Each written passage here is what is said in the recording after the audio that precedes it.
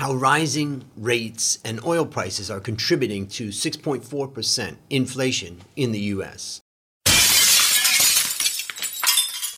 This is a January 2023 inflation deep dive. In this presentation, I'll go through the Bureau of Labor Statistics recently released January 2023 inflation data.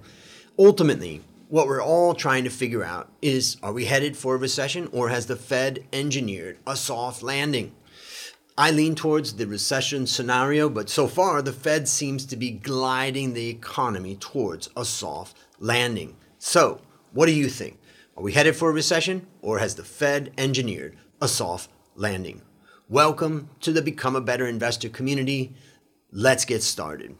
You can download this chart deck for free by clicking on the Get the PDF link at myworstinvestmentever.com or by clicking the link in the description of this video.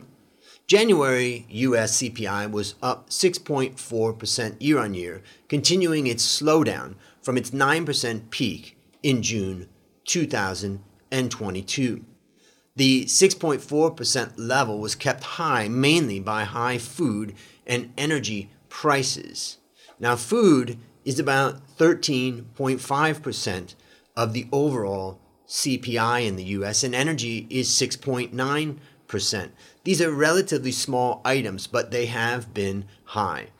And what we can see is food was up 10.1% year on year, but continued its fifth straight month of slowdown. Food peaked in August 2022 when it was up by 11.4%. But food is very slow to come down. Now, that 10.1% food price rise was driven by food consumed at home, which was up by 11.3%. Food at home is about 8.7% of total CPI. Now, though oil price has fallen, prior oil price shocks are still feeding into the food supply chain. In addition, food supply chain seems to still be damaged by the U.S. government's economy lockdown. Next, let's look at the energy component of CPI. The energy component is more than just oil. It's many different things, but the energy component rose by 8.7% year on year. Oil was $100 a barrel in July of 2022, and now it's at $80 per barrel. And that June and July of 2022 was the peak for the energy component, and it's come down massively. Now, when you smooth those price changes with a 12-month moving average, you see that oil price is the driver of US CPI.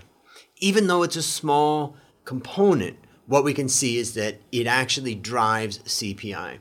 So, energy commodity prices were up only 2.8% thanks to a slower oil and gas price rise. So now let's look into the energy component of CPI. It accounts for 6.9% and is split into two parts: energy commodities, which is mainly oil and gas, and energy services, which is like utilities and the like, that is therefore slower to react. And we can see that energy services were up 15.6%, which were driven by the prior spikes in the commodities of oil and gas, and that's slow to adjust into the energy services. Now, all other items, now when you look at the US CPI, basically you've got food, you've got energy, and then they say all other items. And so these all other items have been coming down more slowly. This component of CPI is slow to adjust. This is why a few months ago, when I last looked at U.S. inflation, I mentioned that inflation was unlikely to come crashing down because this is a large part of overall CPI. If we exclude food and energy, these items benefited from fall in used vehicle prices, but shelter remains a very high part of it. Now let's look at this for a second. We can see that the ex-food and energy items, which account for 79.5% of US CPI, consists of commodities, which is things like vehicles and apparel, close. That's about 21.4% of US CPI, and that was only up by 1.4%. In fact, the price rises there were low because apparel was only up by 3.1%, new vehicles were up only by 5.8%, and used cars and trucks were actually down. The prices were down by 11.6%. And then there's medical care commodities, which were up only 3.4%. Now, as far as shelter is concerned, I've broken it out in a supplement below, and the supplement shows that shelter accounts for 34.4% of US CPI, by far the largest item. And this is the concept that they use of owner's equivalent rent. And basically, this is much slower to adjust to the ups and downs of the prices of homes. In fact, what we can see is this owner equivalent rent, or shelter, is up about 7.9%. And again, this is part of the reason why we shouldn't expect that inflation is going to come crashing down, because it has to adjust into this item over time. Now, what I've done in this particular chart, and remember, you can download this chart book. There's a lot of great charts that I've made in here for free. But the energy, and so I've looked at food, energy, and all other items together. Energy, despite its small weight in CPI, seems to always drive consumer prices. And we can see that year-on-year change is massive for energy. Now, I wanted to try to answer a question. Did Putin's invasion of Ukraine drive inflation? Good question. Let's take a look. So now I've taken the three major components of CPI, food, energy, and all other items, and I've put them together in a chart only going back to December of 2020. And what we can see is that it was basically oil and gas prices started their rise in 2020, and it was caused by the government lockdown when demand bounced back after the lockdown, and that drove up the energy prices. The actual movement of energy prices when Putin invaded Ukraine, in fact, was not that huge compared to the bounce back. So the answer to the question, did Putin's invasion of Ukraine drive inflation? Probably not. All right, let's continue on and try to understand about home prices. Here we can see home prices rose massively thanks to the Fed's nearly free money. And now it could start to actually contract into negative territory. I want to look at this chart. I have US CPI, US house price, and oil price per barrel. The key thing that I see here is that if we look at the house price, we can go back over time. And so remember that owner's equivalent rent in CPI is very slow to adjust. It's an artificial calculation that the Fed does. And that's different from US house price. We can see what's happening with house prices in market prices right now. And that's what I'm looking at right now.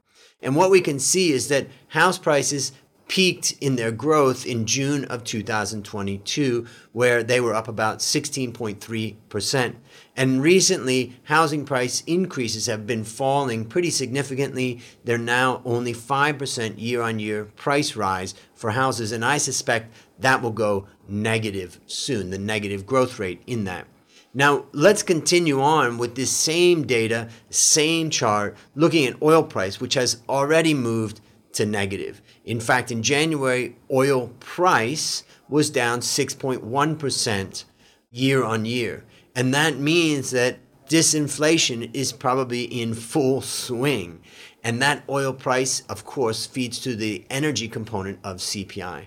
Now, the next thing I want to look at is housing prices and see that they've continued slowing from their July 2021 year-on-year peak of 18%.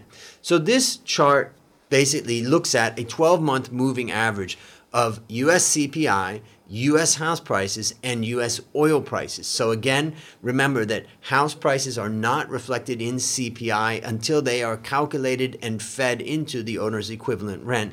And oil price is felt in CPI in a small way, ultimately, where it's coming in the energy portion of CPI. But what's interesting is that we had a year-on-year peak increase in the price of houses in July of 2021. And to put things in context, this peak was much higher than the 10% year-on-year peak of housing prices in the 2007 property boom that led to the 2008 financial crisis. So, before I wrap up, remember, you can download this chart deck for free by clicking on the Get the PDF link at myworstinvestmentever.com or by clicking the link in the description. So let's wrap up with the key points that we want to take away from this. January US CPI was 6.4% year on year, continuing its slide from June 2022's 9.1% year on year peak. This was driven by high food and energy related products. Food was up 10.1% year on year, but continued its fifth straight month of slowdown. Food consumed at home was up 11.3%, so that was the big driver.